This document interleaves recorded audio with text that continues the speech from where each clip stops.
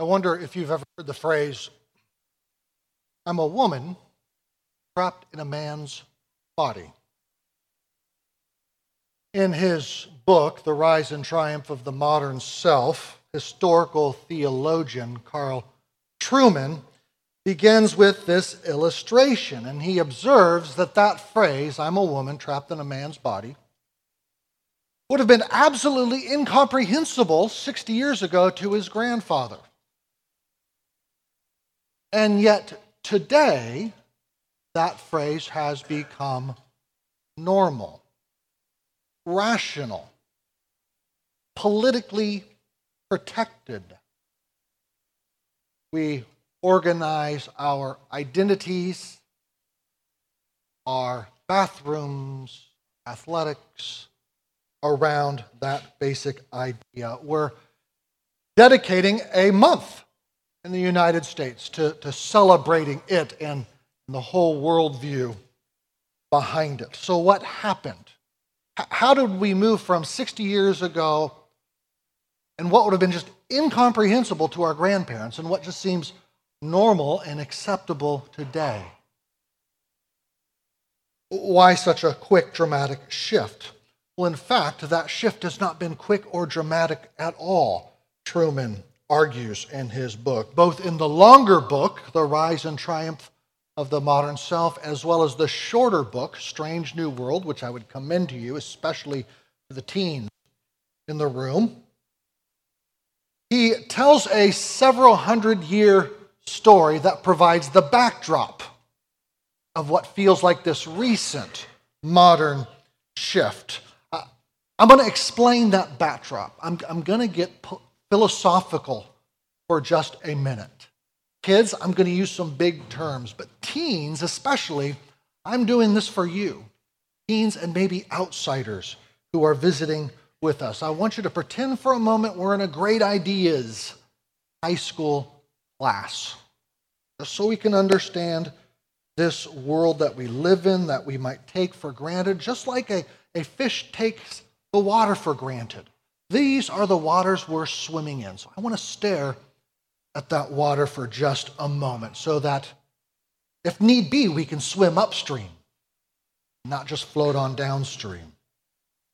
Trueman offers 4 basic steps in this evolution of how we have come to view ourselves in a way that phrase makes sense to us. Step 1, he calls it the psychologized self. And this takes us back to the 1700s with characters like Rousseau. Rousseau said that the natural human being is good, and it's civilization and culture which corrupts us. So what we need to do is cast off these elements of civilization and culture and look down to the self, the inner self, to find what is good and shape morality around what you find on the inside. Step 2, the plastic self. Think plastic, like stretchable, bendable. This takes us into the 1800s with names like Friedrich Nietzsche and Karl Marx and Charles Darwin, each of which in their own way taught that the self can be shaped, evolved, reshaped. Step 3, the sexual self. If Rousseau psychologized the self, Sigmund Freud, moving into the 1900s, sexualized psychology. Not only did he equate happiness with sexual pleasure, he tied that to our very identities. So in centuries past, people surely pursued same-sex activity, but they didn't think in terms of identity structures. They wouldn't have said, oh, he is a heterosexual. She is a homosexual. They didn't think in terms of those labels. Since at least Freud, we do. That is who you are. You must come to terms with that. The fact that you have those desires means that's who you are, and people around you need to come to terms with the fact that that is your identity. That is who you are. Step 4, the sexually politicized self. So if Rousseau psychologized the self and Freud sexualized psychology, moving into the middle of the 20th century, the school of writers known as critical theorists began to politicize sexuality. Sex is no longer a private activity. It's now a public and political identity. Therefore, it is the government's job to protect it and protect those identities. And what that means, friends, is by the time we arrive at the sexual revolution of the 1960s, all the worldview pieces were in place to reach our own transgender moment, to reach Gay Pride Month. All that was left was helping people get used to these ideas of homosexuality and transgenderism. So in 1990, the book After Ball, How America Will Conquer Its Fears and Hatred of Gays, advised the gay community that to gain acceptance, they would need to present a more respectable, friendly, fun, good-looking image. And that's precisely what I remember watching growing up in the 90s and 2000s as more and more sitcoms like Will and Grace tried to normalize these things. Meanwhile, other books to encourage the gay community to adopt the language of civil rights. Look, it's been successful for minorities. We need to adopt that same language. Except let's not just accept, let's affirm and celebrate. And that co-opting of that civil rights language into the gay rights movement has proven hugely successful, even more successful by many standards than it has been for minorities. Our email signatures show as much as people declare their pronouns. Okay, friends, teenagers, that's the water we live in. That's what we are swimming in. The self has been psychologized. You are what you feel. Psychology has been sexualized. You are what you sexually desire. And sex has been politicized. Governments exist to uphold and enforce those sexual identities. And that is how a phrase like, I'm a man trapped in a woman's body, both makes sense to us and gains our political sympathies. Our identities are not created by God in this particular story. They're created by ourselves, and we know who we are by looking deep down inside, even if what is deep down inside goes against our very reproductive organs that God has given us. Now, teens and adults, what does that mean for you specifically?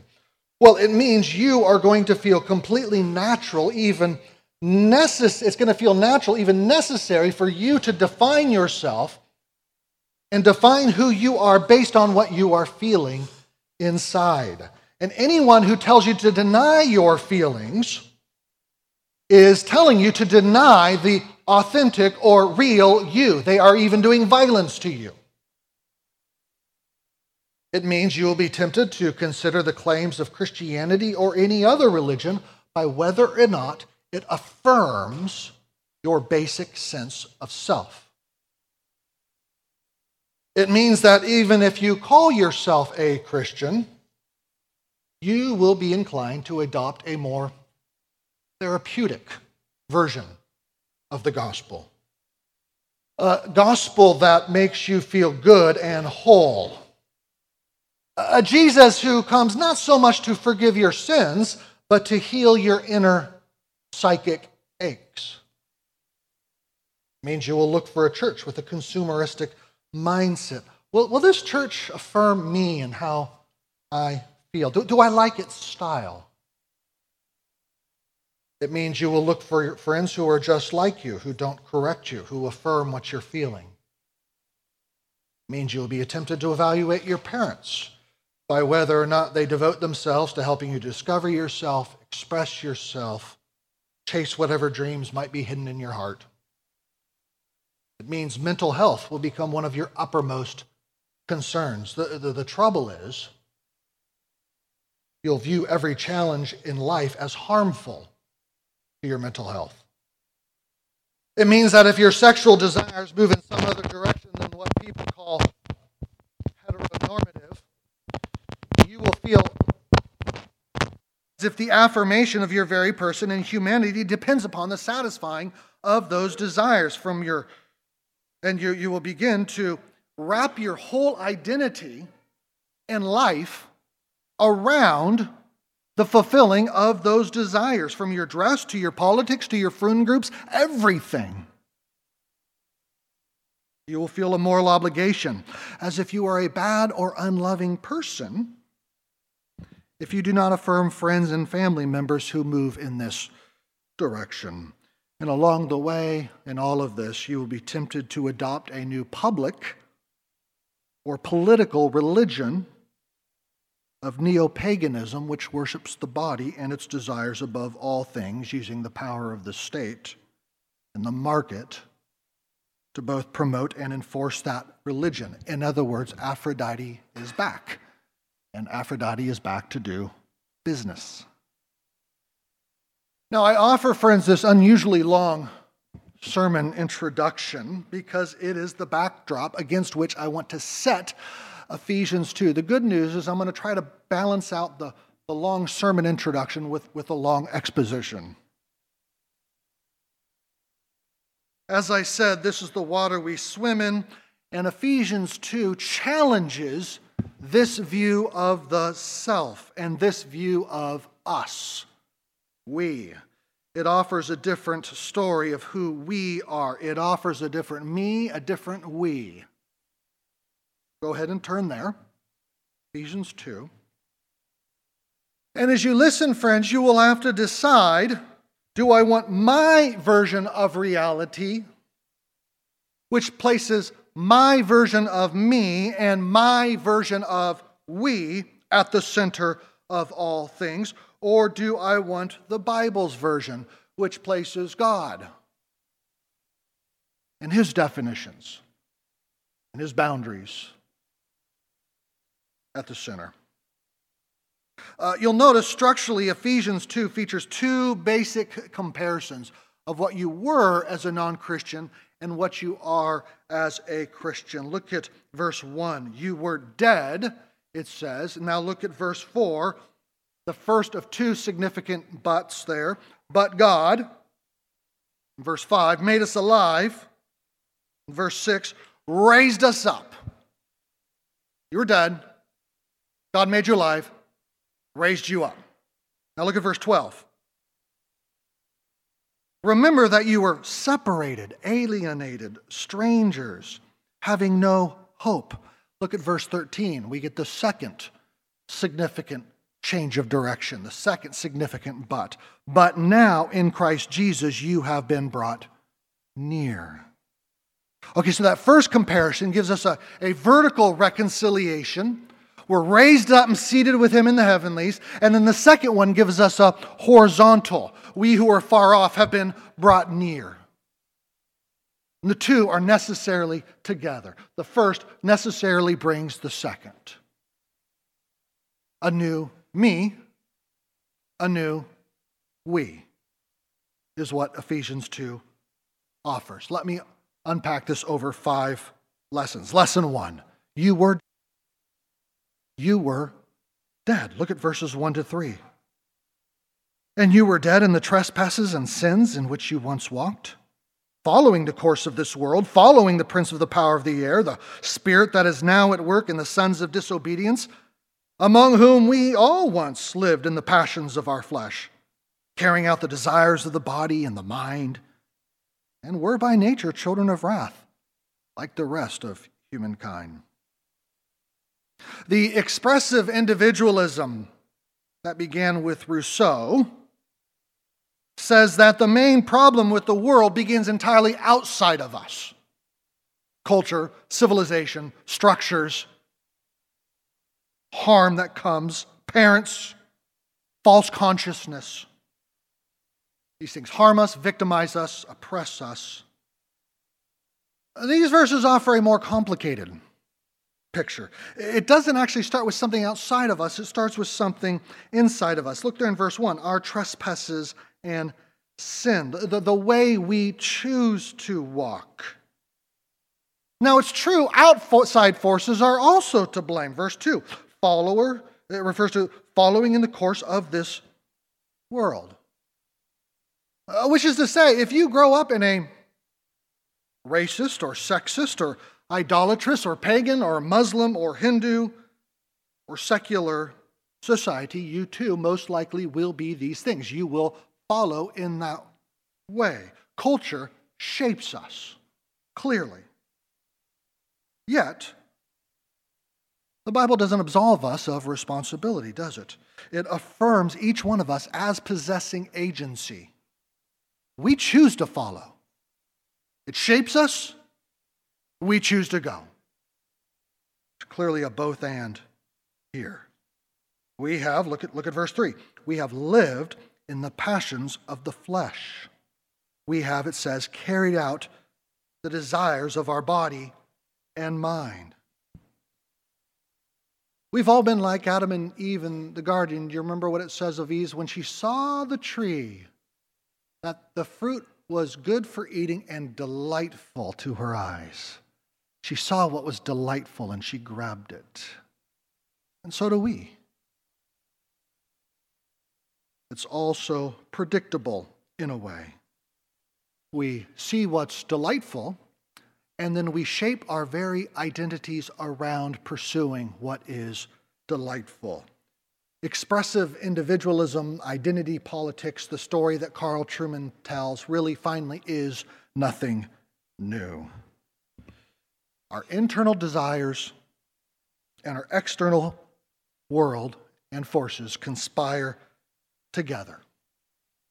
Think of sexual desire, whether gay or straight.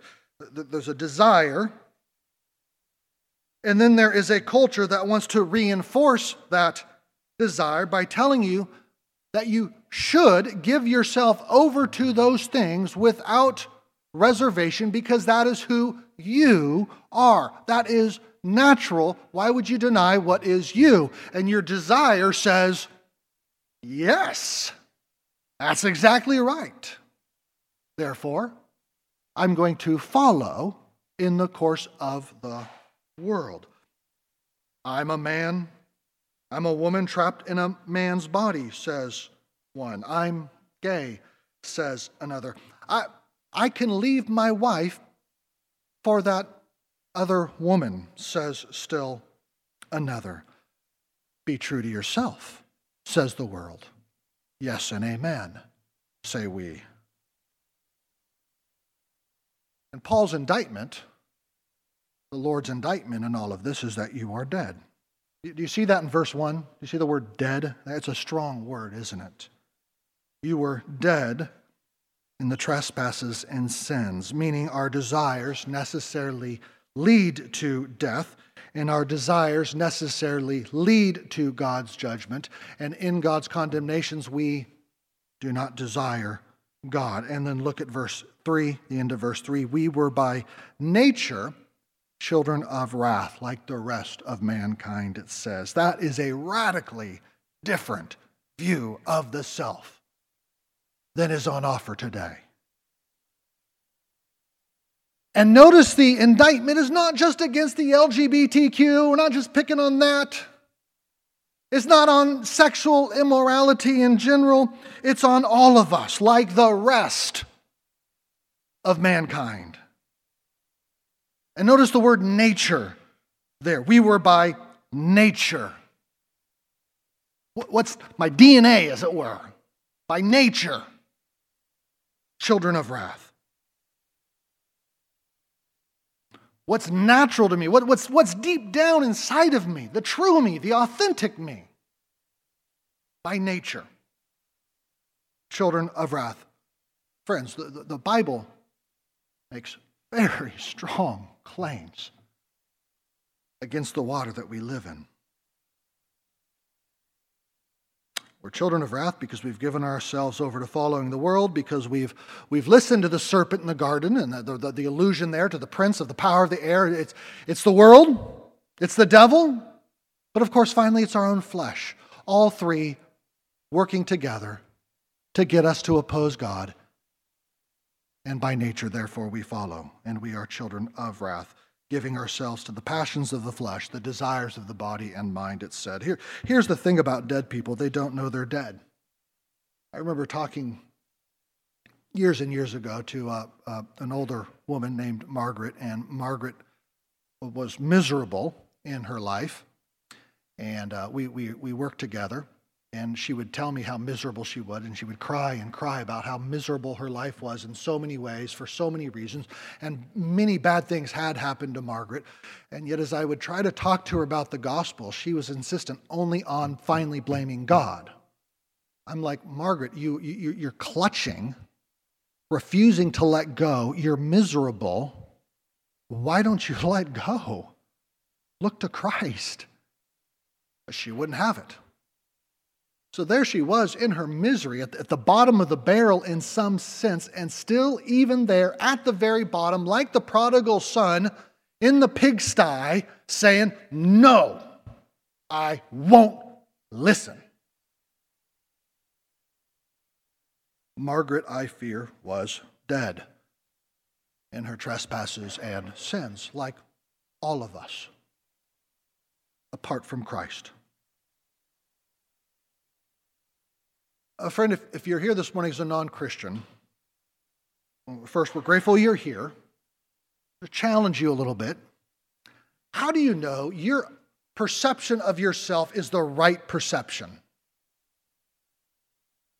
Just think about that some. Gratefully, Ephesians 2 doesn't end here. There's another lesson, lesson 2. God made us alive. Look at verse 4. But God, being rich in mercy, because of the great love with which he loved us, even when we were dead in our trespasses, made us alive together with Christ. By grace you have been saved, and raised us up with him, and seated us with him in the heavenly places in Christ Jesus. Why? So that in the coming ages he might show the immeasurable riches of his grace in kindness toward us in Christ Jesus. For by grace you have been saved through faith.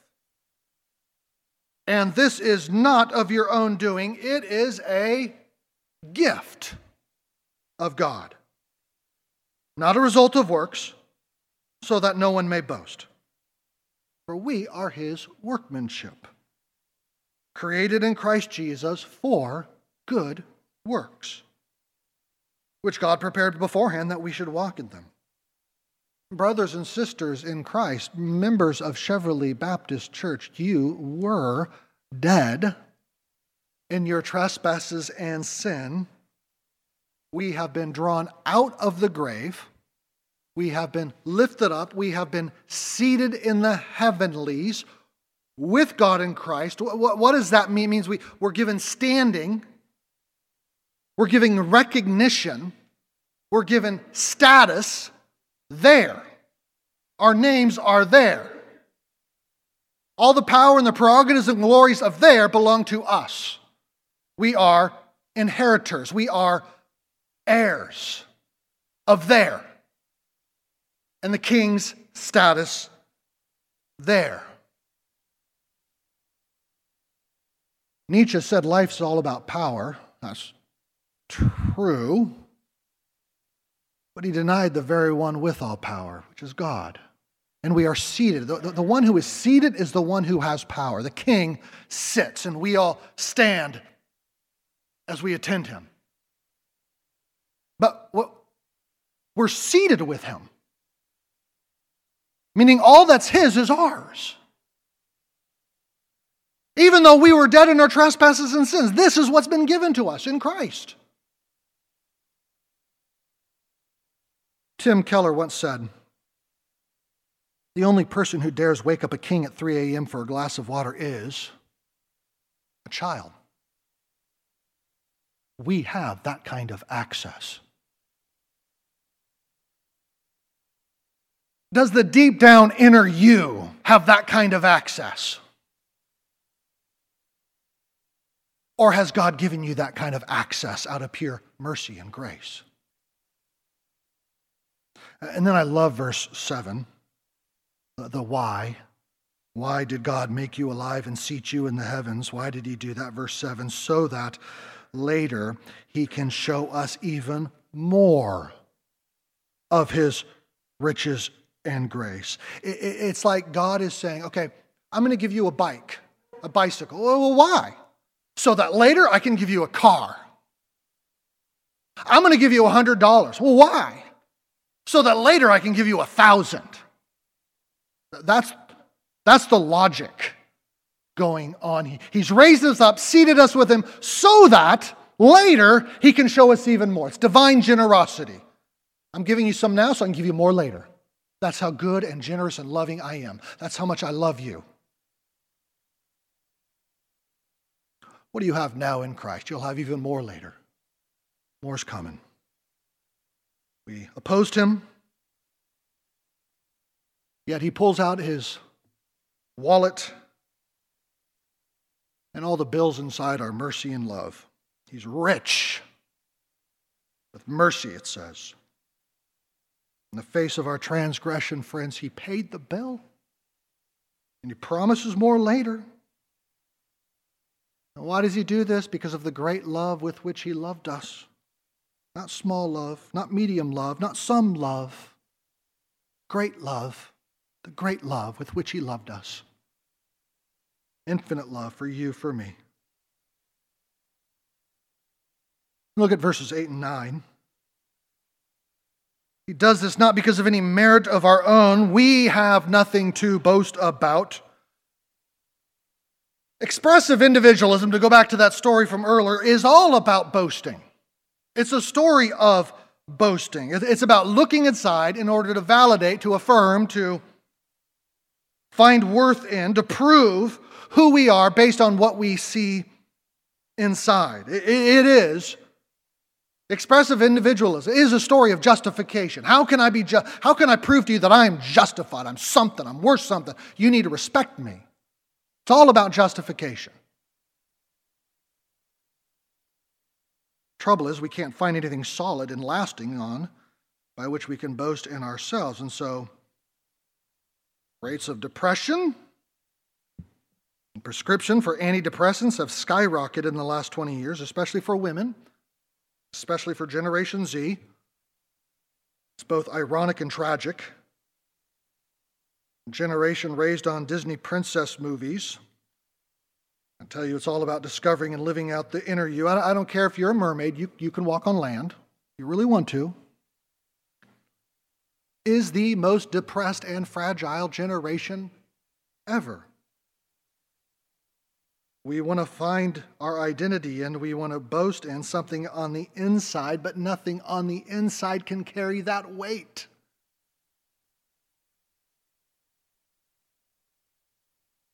What does God offer? He offers a gift. Verse 8, a gift. A gift gives me nothing to boast about. A gift is a gift. It comes from the outside. And the message of the Bible from first to last is that any good which you and I possess, friends, anything we think we might have to boast about, anything that we think makes us worthy or righteous, it's a gift. To a generation that says, no, me, the things inside of me are mine and they're good and you must respect them, this idea of a gift is surprisingly offensive. Because I'm looking to be validated by what's on the inside, and you're saying, no, you got nothing on the inside, you got to take this gift. Well, that doesn't make me feel good about myself. But no, it's a gift. I don't know if I want that. That's what we're offered, though. I heard one theologian say, the world tells us the biggest problems we face are on the outside of our persons while the solution's on the inside. Christianity says the biggest problems are on the inside while the solution comes from the outside. A little oversimplistic, but you understand what it's getting at. Our salvation is a gift. If you're a Christian here this morning, you're a Christian because you realize that you've come to the end of yourself. You've accepted that gift. And if you're here as a non-Christian today, oh, friends, we got a gift for you. The Lord is a gift for you. I want you to have it. Not only that, look at verse 10. We are his workmanship. So Paul comes along and he responds to this whole story of self-creation that the world wants to tell us and says, no, you're not self-created. You're not self-defining. You're following one another. You're following the prince of the power of the air. Those are your choices. You can be others define you, others' workmanship, or God define, God's workmanship. I remember in high school in the 80s, noticing that I listened to some punk rock music like The Clash, but I remember noticing why is it all the punk rockers, the rebels, all look the same? Doc Martens, holy jeans, black biker leather jackets, parts of their heads shaved, they all look the same. You see one, you know what kind of music they listen to, you know how they talk, you know what kind of attitude, there's pure conformity. And that's true of all people.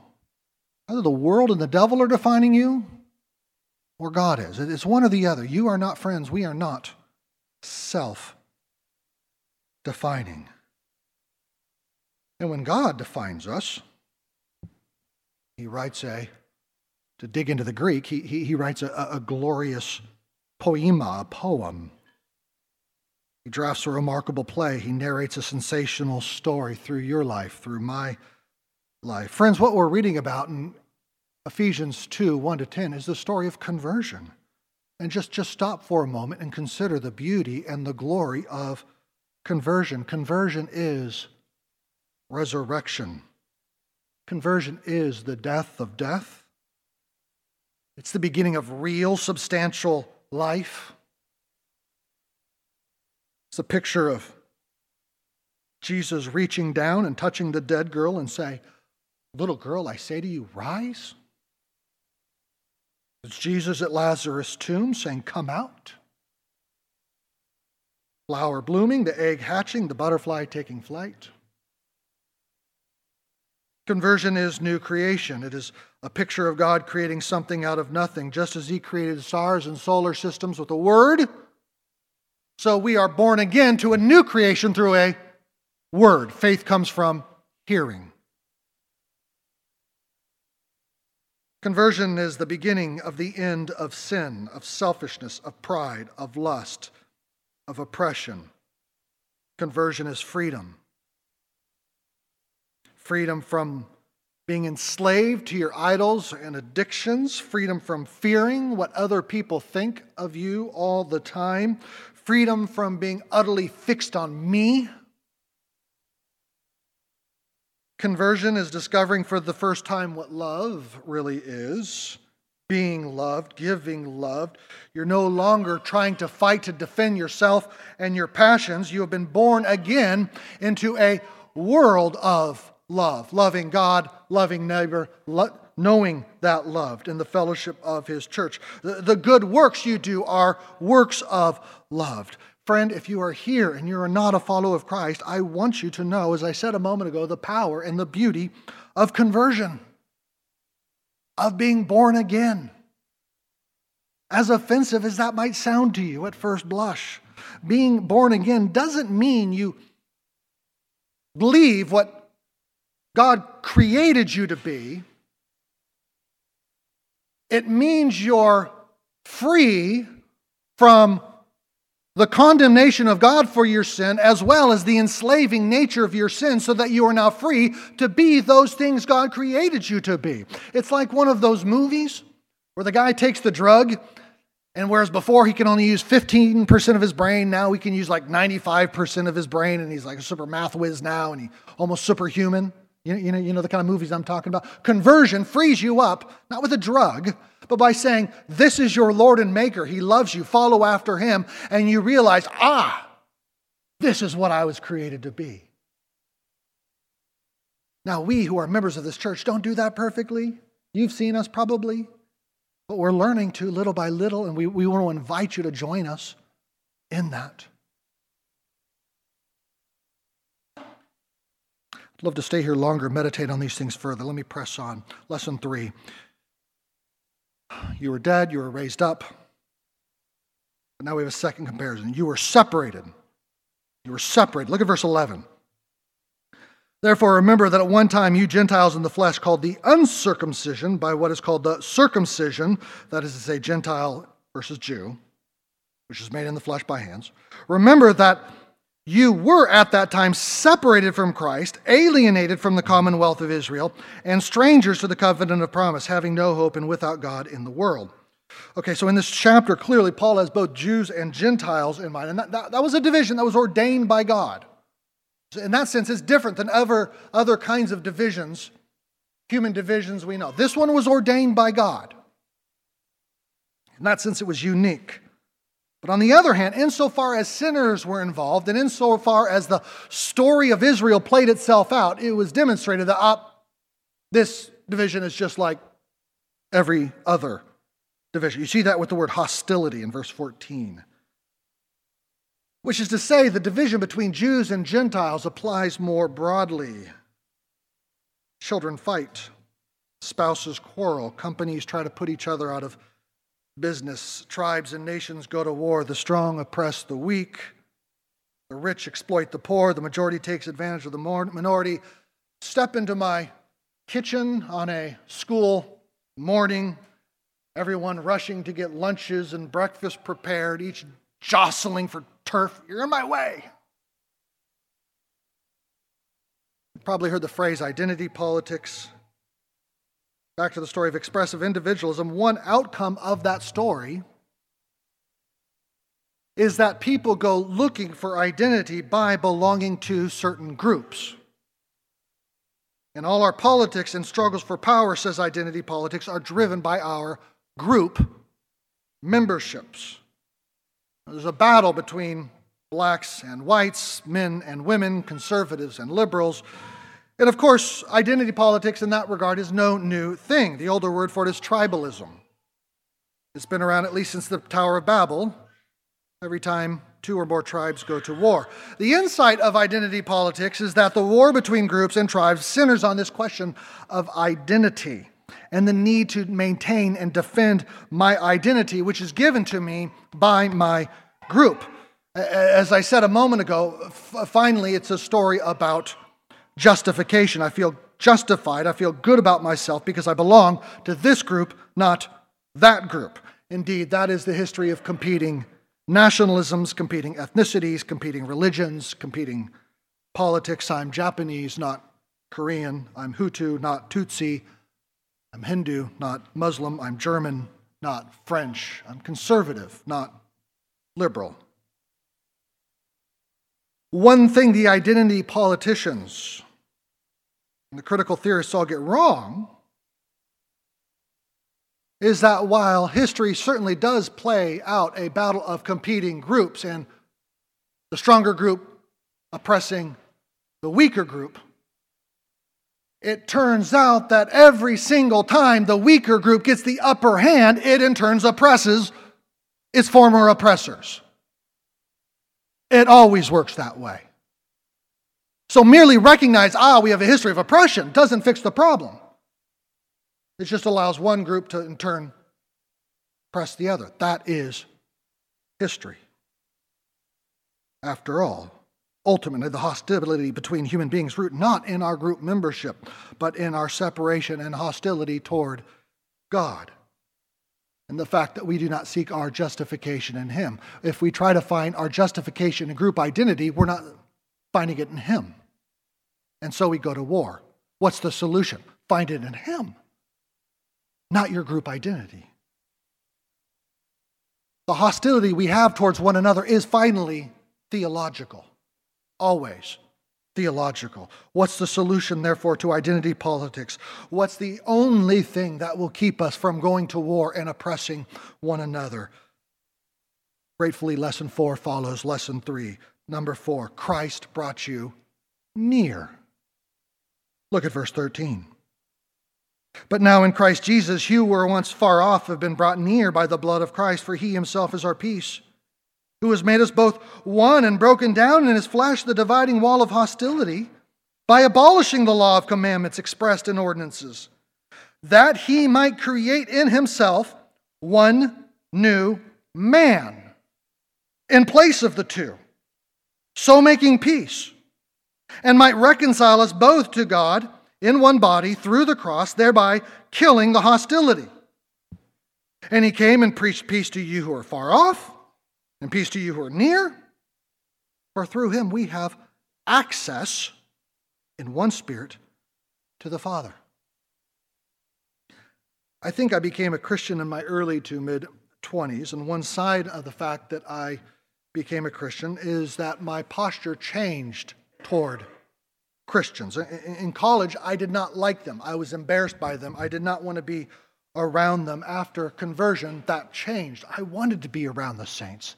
I found these new desires and impulses in me to love the saints. And the basis of that love, that affection, wasn't things that we had in common. It was Christ. Christ himself was our peace. And so it showed up in an unexpected way. I was 23, 24, living in D.C., working, and I remember the older couple, Helen and Hardin Young, members of the church in their 80s. They'd invite me over for dinner, kind of to rake their leaves. But I would do it. I would rake the leaves, I'd get the dinner, and then I would just stay for hours talking to them, hearing their story, hearing what God had done in their lives. Why is a single man in his 20s in Washington, D.C. hanging out with a couple in the suburbs in their 80s? Well, because we shared Christ in common.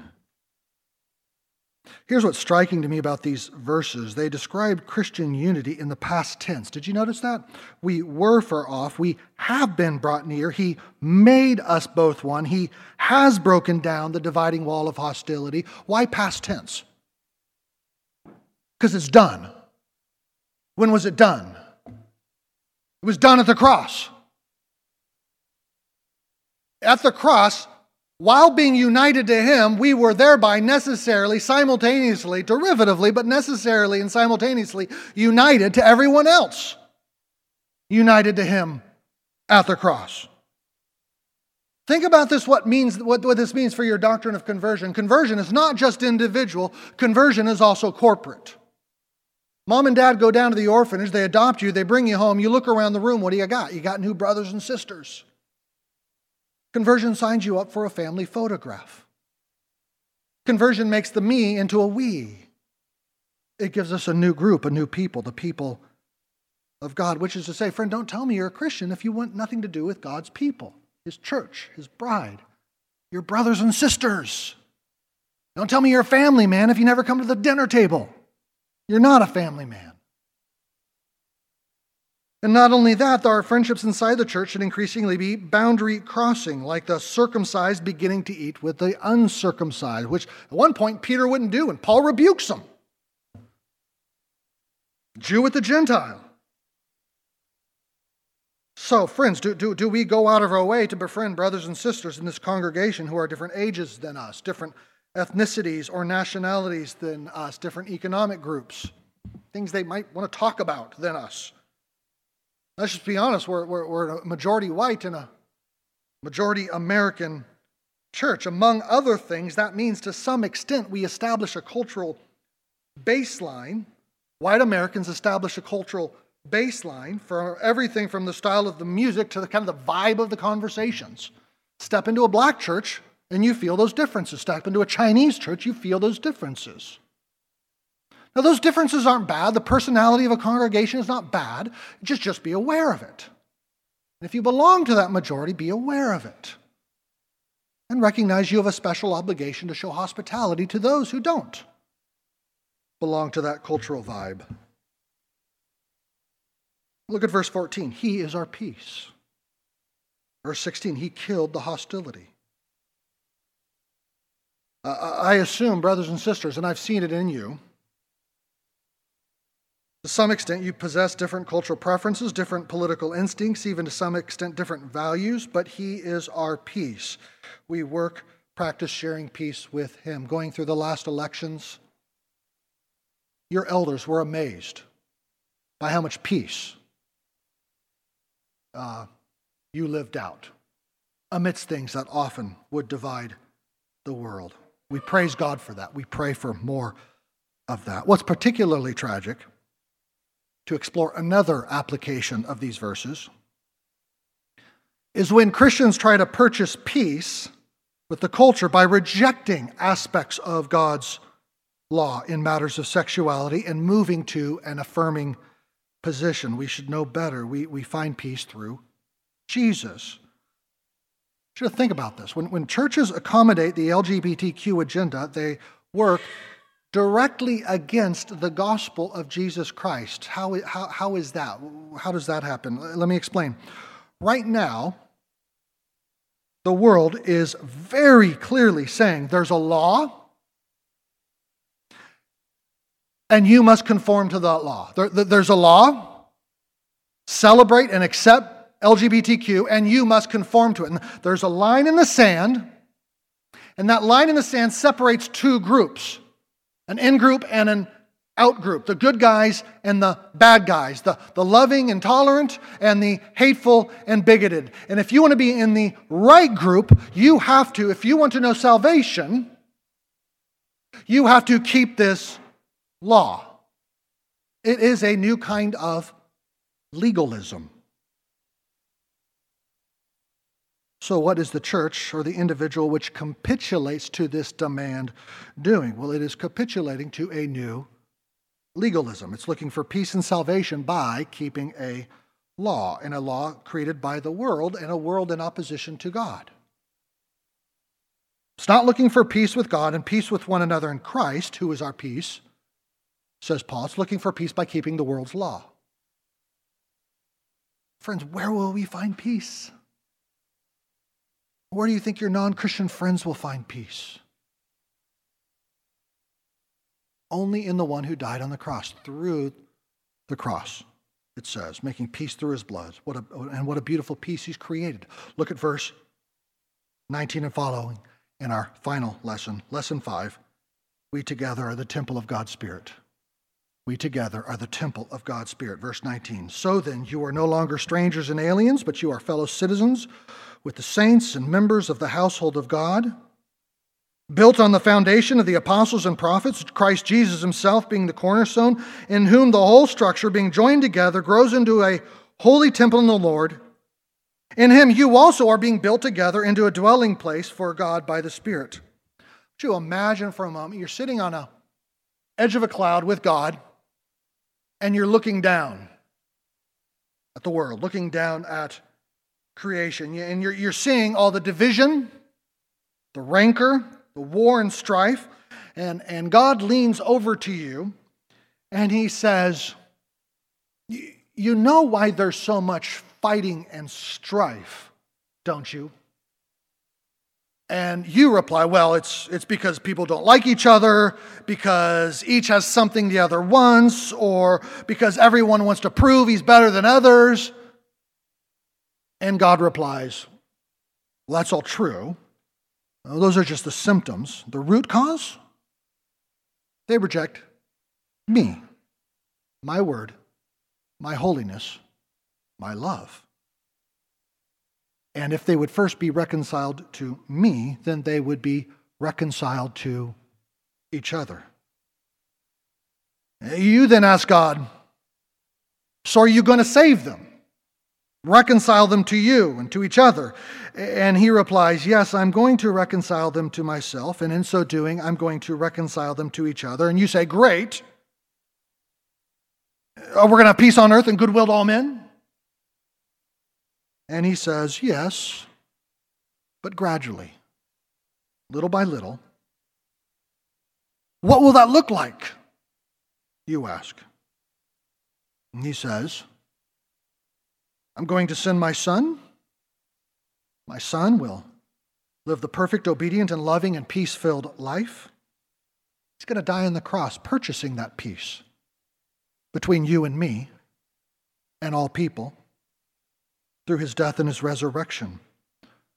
Then he will rise He'll begin a new movement, you might say, or really it's a whole new creation, a new way of living. And my plan, says the Lord, is to gather followers of this new way into little embassies or outposts of light and peace. They'll be like my temple was in the Old Testament, representing my presence on earth, demonstrating my love and righteousness and peace and how they live with one another and follow me. And I'm going to scatter them out on the map like little pins on a map. A reconciled humanity. And then peek with me in chapter 3, verse 10. God says, I'm going to get my glory through them. Through the church, the manifold wisdom of God might now be made known to the rulers and authorities in the heavenly places.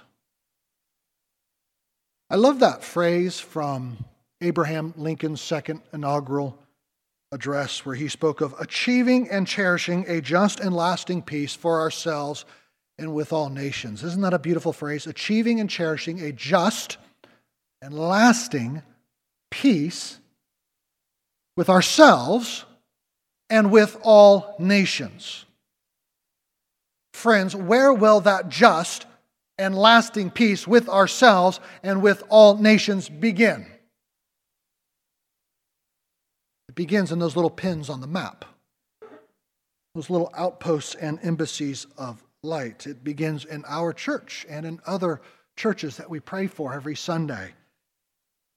Cheverly Baptist is an outpost of God's kingdom, an embassy of heavenly light. It's here the citizens of Prince George's County and the Washington, D.C. area should be able to look and see what they too were created for, reconciled with God and reconciled with one another. And looking down from that cloud with God, I think you'd be able to see many points of such light in this area and increasingly around the world. Right now, my daughter Emma is traveling around the ancient ruins of Italy and Greece with her school class. And notice I said ancient ruins. Empires come, empires go. Pride Month, too, and all it represents about this American moment will come and go. The present power structures will not remain. One thing will endure, friends, and that is the church. These embassies. Writing to a younger pastor, an older pastor once wrote, always remember that what endures after various movements come and go is the local church. At this stage in your life and ministry, do not worry too much about what is happening at the national level. Simply build the people to whom God has called you. Feed people the word of God. Pray for them. Love them. Convey the reality of God's presence to them by word and deed. What is important at the end of the day, is the church. Ordinary churches trying to live faithfully in a rapidly changing society. Ordinary churches pastored by ordinary people like you and me, knowing that we cannot do everything, but trying to do what we can and seeking God's face for his presence and blessing so that his dear Son might be honored and his people strengthened. In other words, friends, if you're afraid of Pride Month and all that it represents, or you're afraid of the people of the work, or you're afraid of the cultural forces at large, or you're afraid of nations and empires, you're giving all of these things too much credit. Even more powerful is the testimony of the fact that you were dead. Dead, not breathing, not drowning, but drowned. And God made you alive together with the brothers and sisters in here in Christ. And he will be victorious. Amen? Let's pray. Father God, we give you thanks and praise for who you are and what you have done in our lives. You have given us a better story than the story this world offers. A story in which you are at the center and not we at the center, not me. Lord, help us to follow you today. In Christ's name, amen.